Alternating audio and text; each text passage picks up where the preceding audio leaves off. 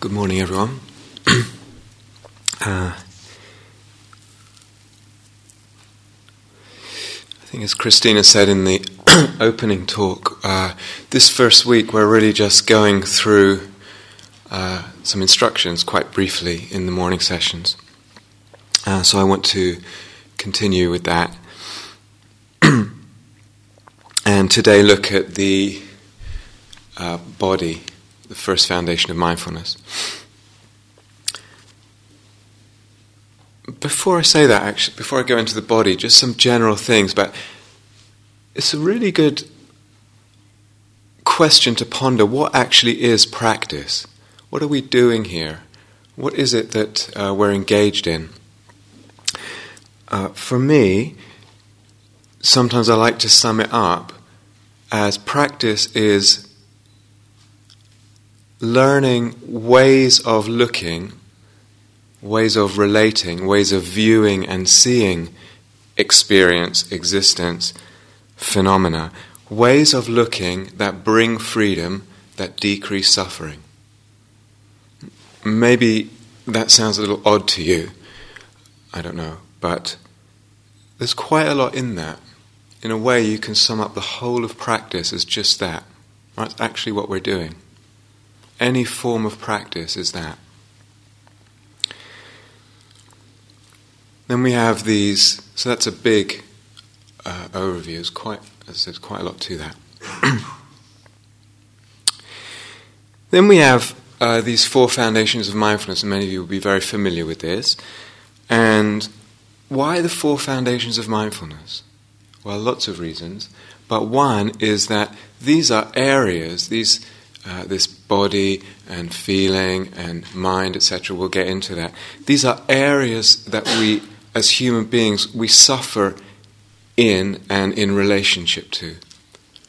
The relationship with the body is often quite complex. The relationship with Vedana, with the feeling tone, it's where we get entangled, and with the mind states, with the emotions, etc.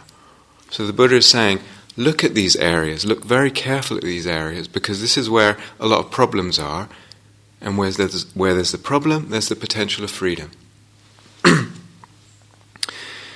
So this morning, just about the body a little bit, and just really quite brief, a few possibilities that you could follow if you want to. But if we take this idea that practice is learning ways of looking, learning new ways of looking that bring freedom, that open up our sense of what's going on in the moment, our sense of experience.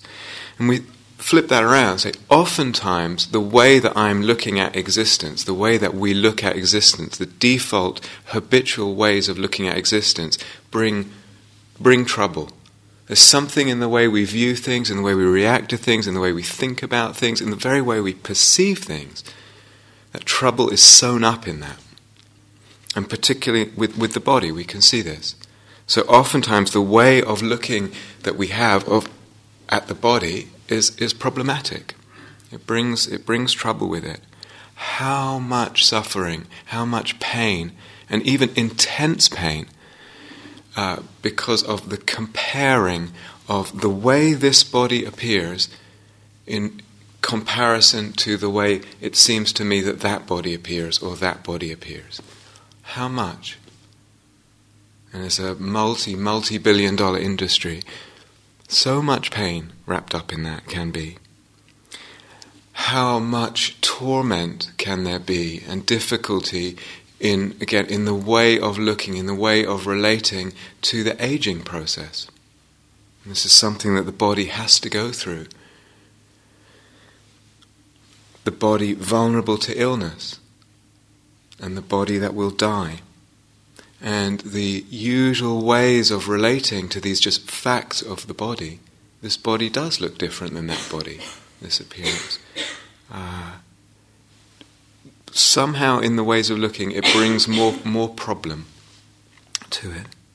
And oftentimes what's at the center of that problematic constellations is the self, that we bring the self and self-identity identifying with the body in a way that's really not helpful. Now this is actually very complex, and I don't think we can completely dismiss it, but let's just say we bring it in a very unhelpful way, so that these things, the way this body looks, the appearance, the way it ages, becomes somehow, we feel it as indicative or reflective of our self-worth.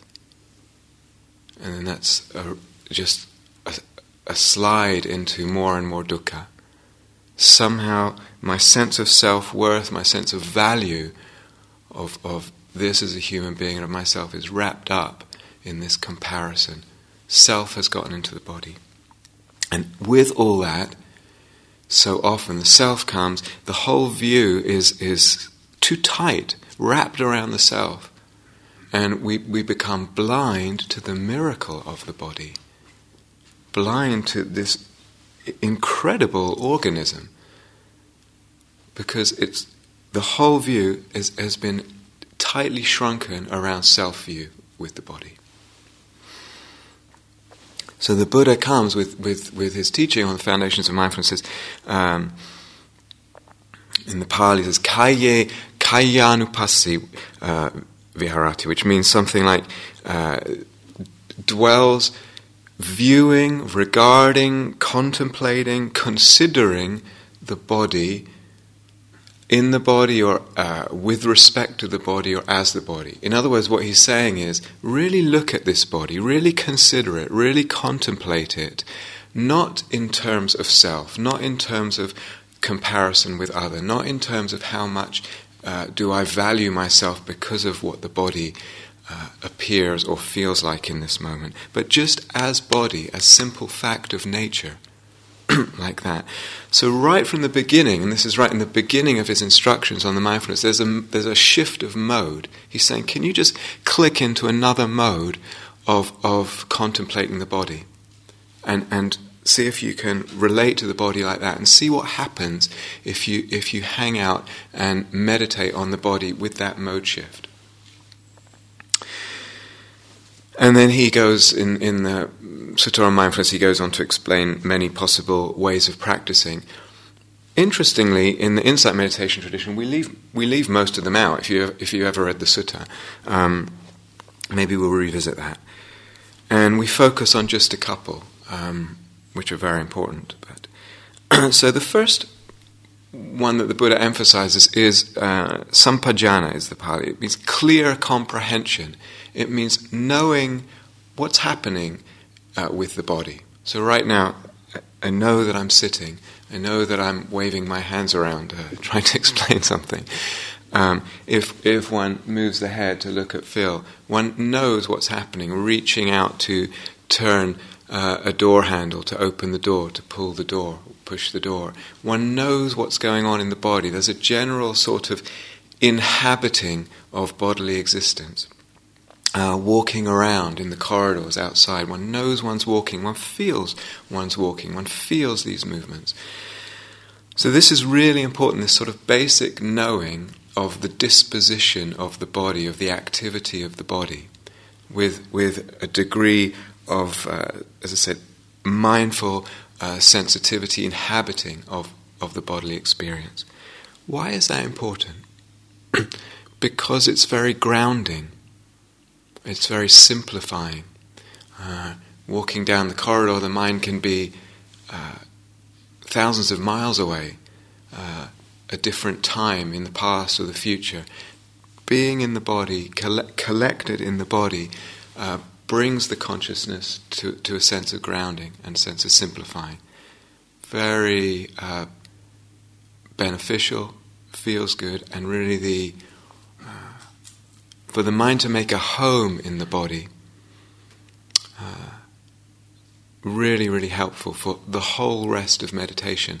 In other words, there's a reason that the body is the first foundation of mindfulness. So to dwell in the body, knowing what is happening in the body, what is the body doing.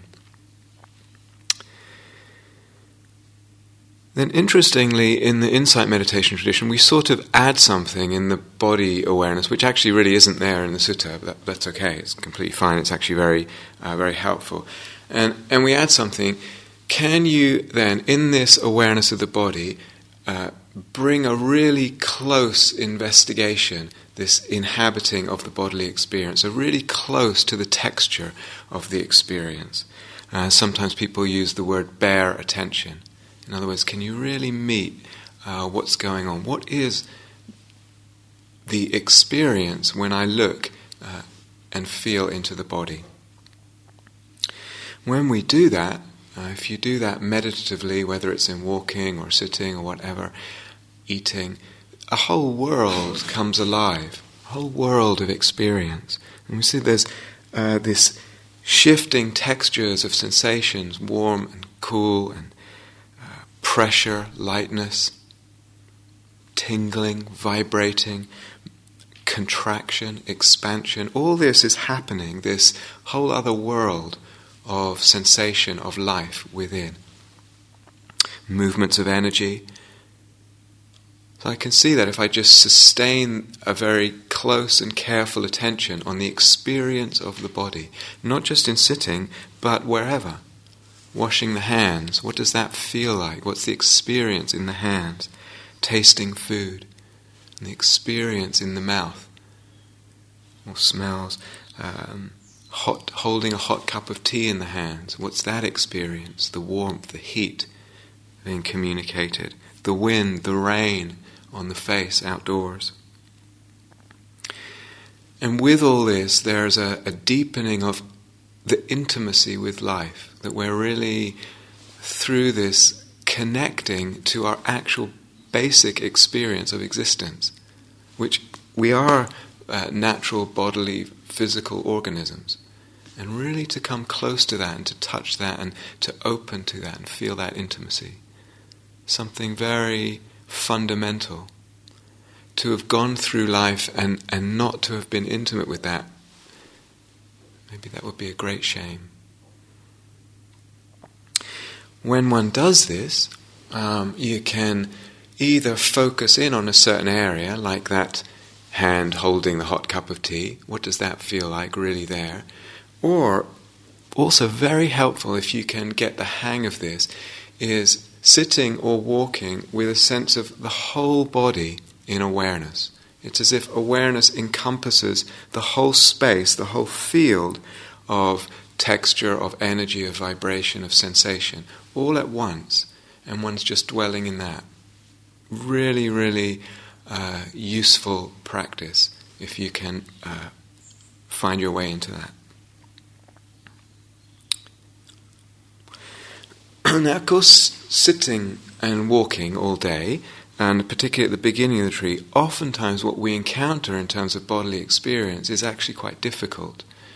The body gets stiff and achy, pain, etc. So we have to somehow include this in our practice. Pain in the body is part of life, it's part of existence. Having a body is difficult at times. And there's no question about that. Absolutely no question about it. So something in this practice, if I want to be open, if I want to open to the wholeness of life, it also means including that which is difficult, which means bodily pain. Somehow that is part of the totality and the mystery of existence. But it's not an endurance test, or we're not out to prove anything by sitting, hours and hours with the body racked in pain. That's really not the point. It's not something to prove.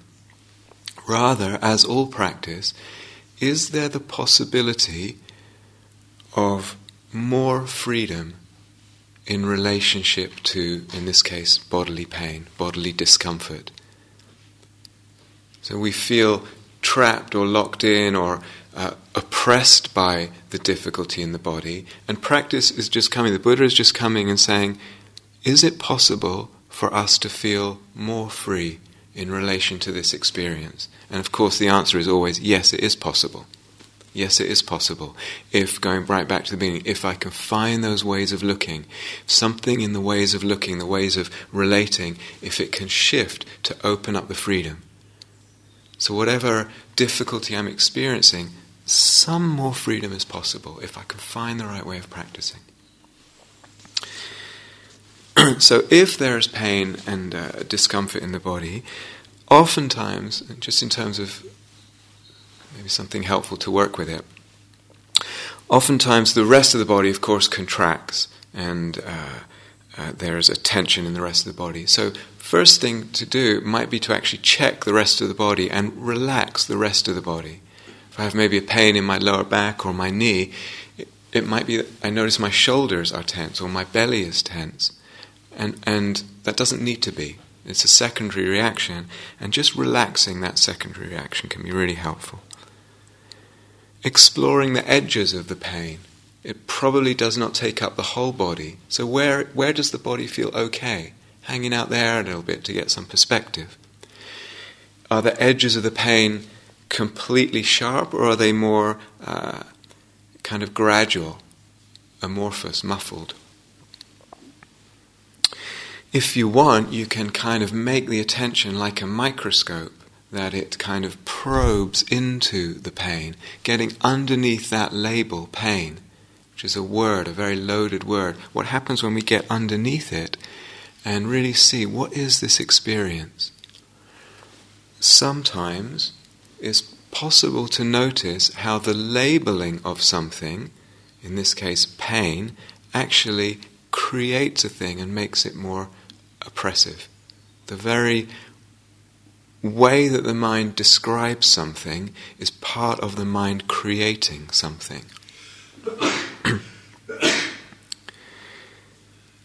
So it's possible to, as I said, be quite focused, microscopic, one-pointed with the attention into the pain. You can also work in a kind of a complementary way of opening the awareness out to be really spacious. And this is very, very skillful if you can get the hang of it.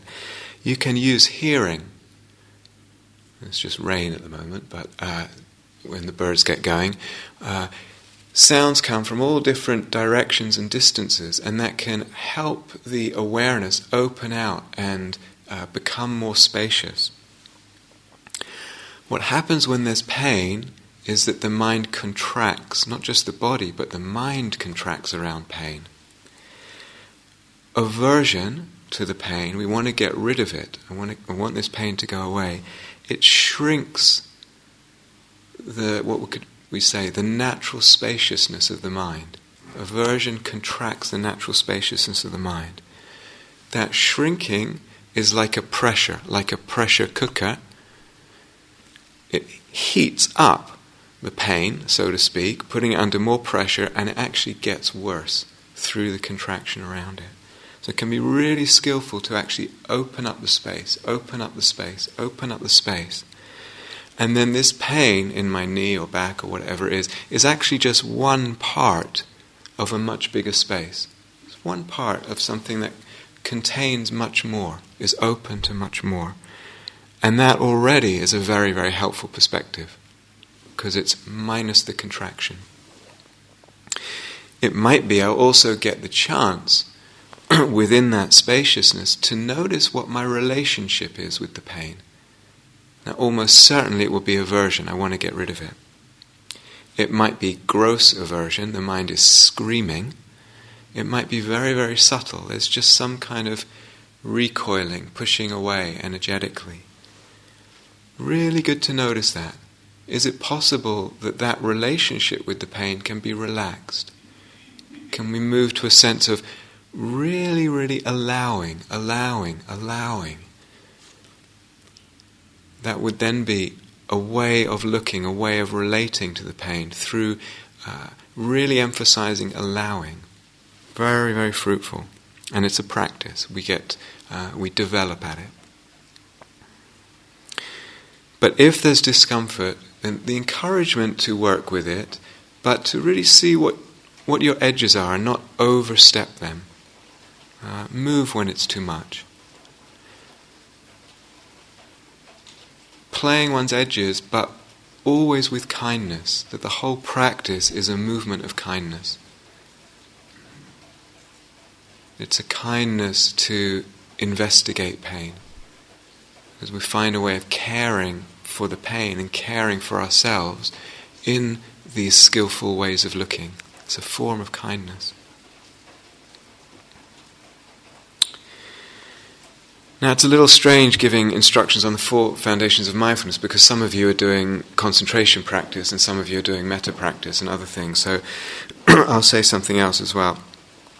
Of course, you could be sitting or walking meditation, and the bodily experience at times, for some people, at times, is not unpleasant, is not difficult, there's not discomfort, there's actually pleasantness there, pleasure.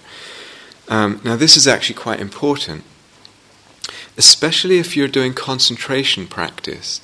It's important to really let that be included in the experience, and very much included and even quite central in the concentration practice. You want to kind of really let yourself enjoy it. And similarly to, with the metta practice, the Buddha says, sensitive to the whole body, concentration and metta. We want this field here, we want to be open to how it feels, because that sensitivity, and particularly when there's pleasure and the enjoyment of that, the opening of that, it will be a real resource and something that deepens the concentration and deepens the metta. So you're kind of gathering it without grasping at it, but to really let yourself enjoy, not worry about getting attached to it. And of course, with the bodily experience, probably most of the time, or certainly a majority, some of the time, there's nothing particularly dramatic going on in the body. It's not particularly unpleasant or uncomfortable, and it's not particularly pleasant. And then usually it feels, well, it's not very interesting to us.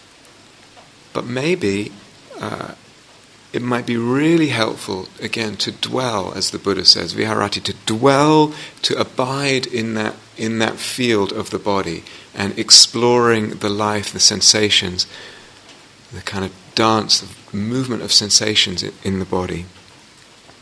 This is, as I said, after all, this is my life.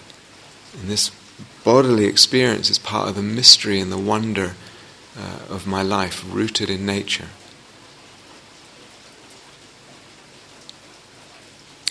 I want to throw one more thing out, because many of you will have heard all of this before and been doing this kind of thing for plenty of retreats before. So, in case you want to refine this a little bit, let me offer something else. What happens if I were to take up what I've said so far and just hang out meditatively, paying attention to the body and paying attention to the body and paying attention to the body and the experience in the body, with that mindfulness imbuing the whole body? At a certain point, certain aspects of existence would begin to stand out.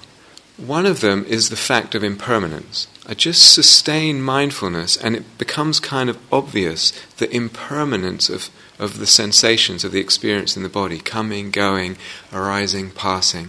That becomes more and more with mindfulness almost glaringly obvious.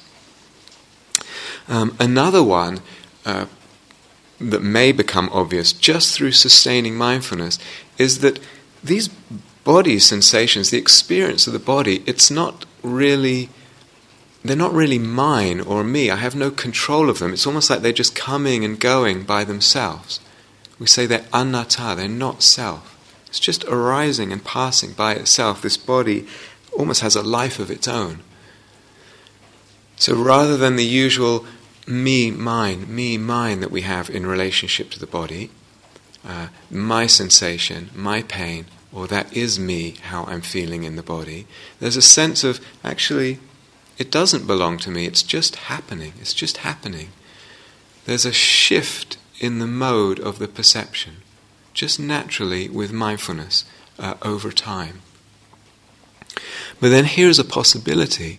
Again, this is if you want to refine this and if you've been doing this for a while. The possibility is then to pick up on those perceptual shifts and actually deliberately get behind them.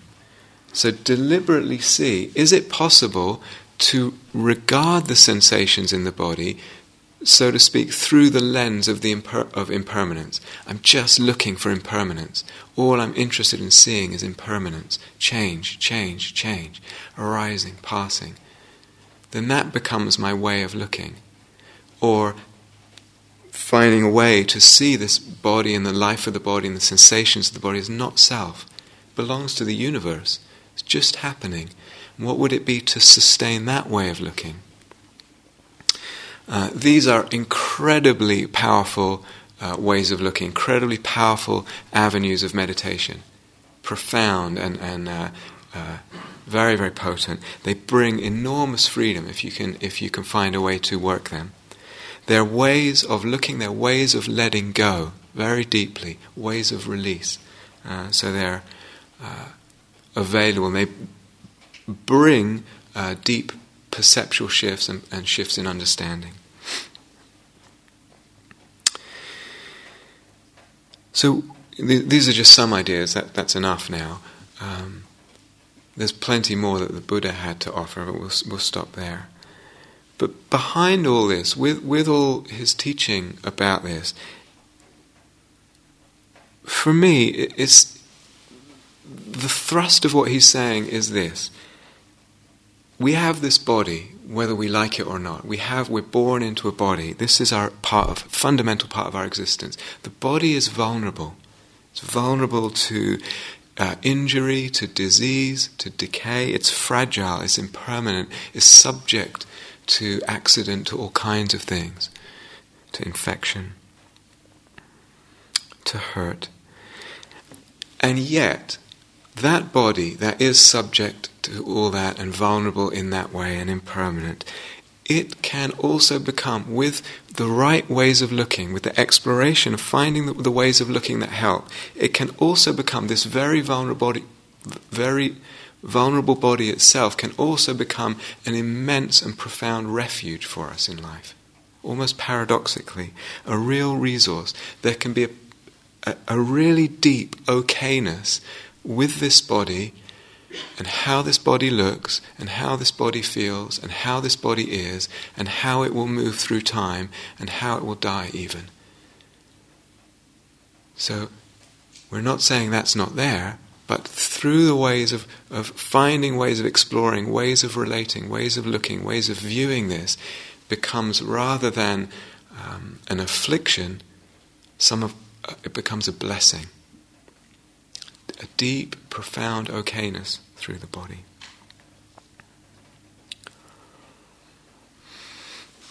So there's loads of ways of going about practice, many. Some people, what's quite popular is to have one anchor, like the breath or something, and to stay with that and then go out to something else, like the body, if it feels like it's calling you, if something is aching, and then to come back to your anchor and go out to something else and come back. That's a very popular way of practicing, very fruitful. There's also the possibility of this, what the Buddha is saying, kayanupassi viharati, meaning really remaining focused on the body. In other words, the Buddha says, taking up your theme. So your theme could be the body. My theme is the body. This meditation session, my theme is the body. This walking session, my theme is the body. And just either the sensations in the body, or this totality of the bodily experience, or, as I said, the impermanence of the body sensations, or there's lots of possibilities. But remaining focused on the theme, this was oftentimes what the Buddha would encourage his monks and nuns, practitioners, to take a theme and to stay with it and focus on it. See where it goes. See how it tunnels down to understanding and freedom.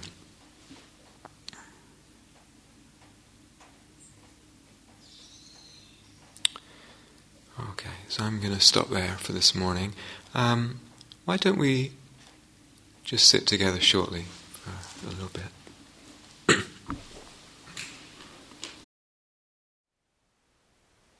Thank you for listening. To learn how you can support the teachers and Dharma Seed, please visit dharmaseed.org/donate.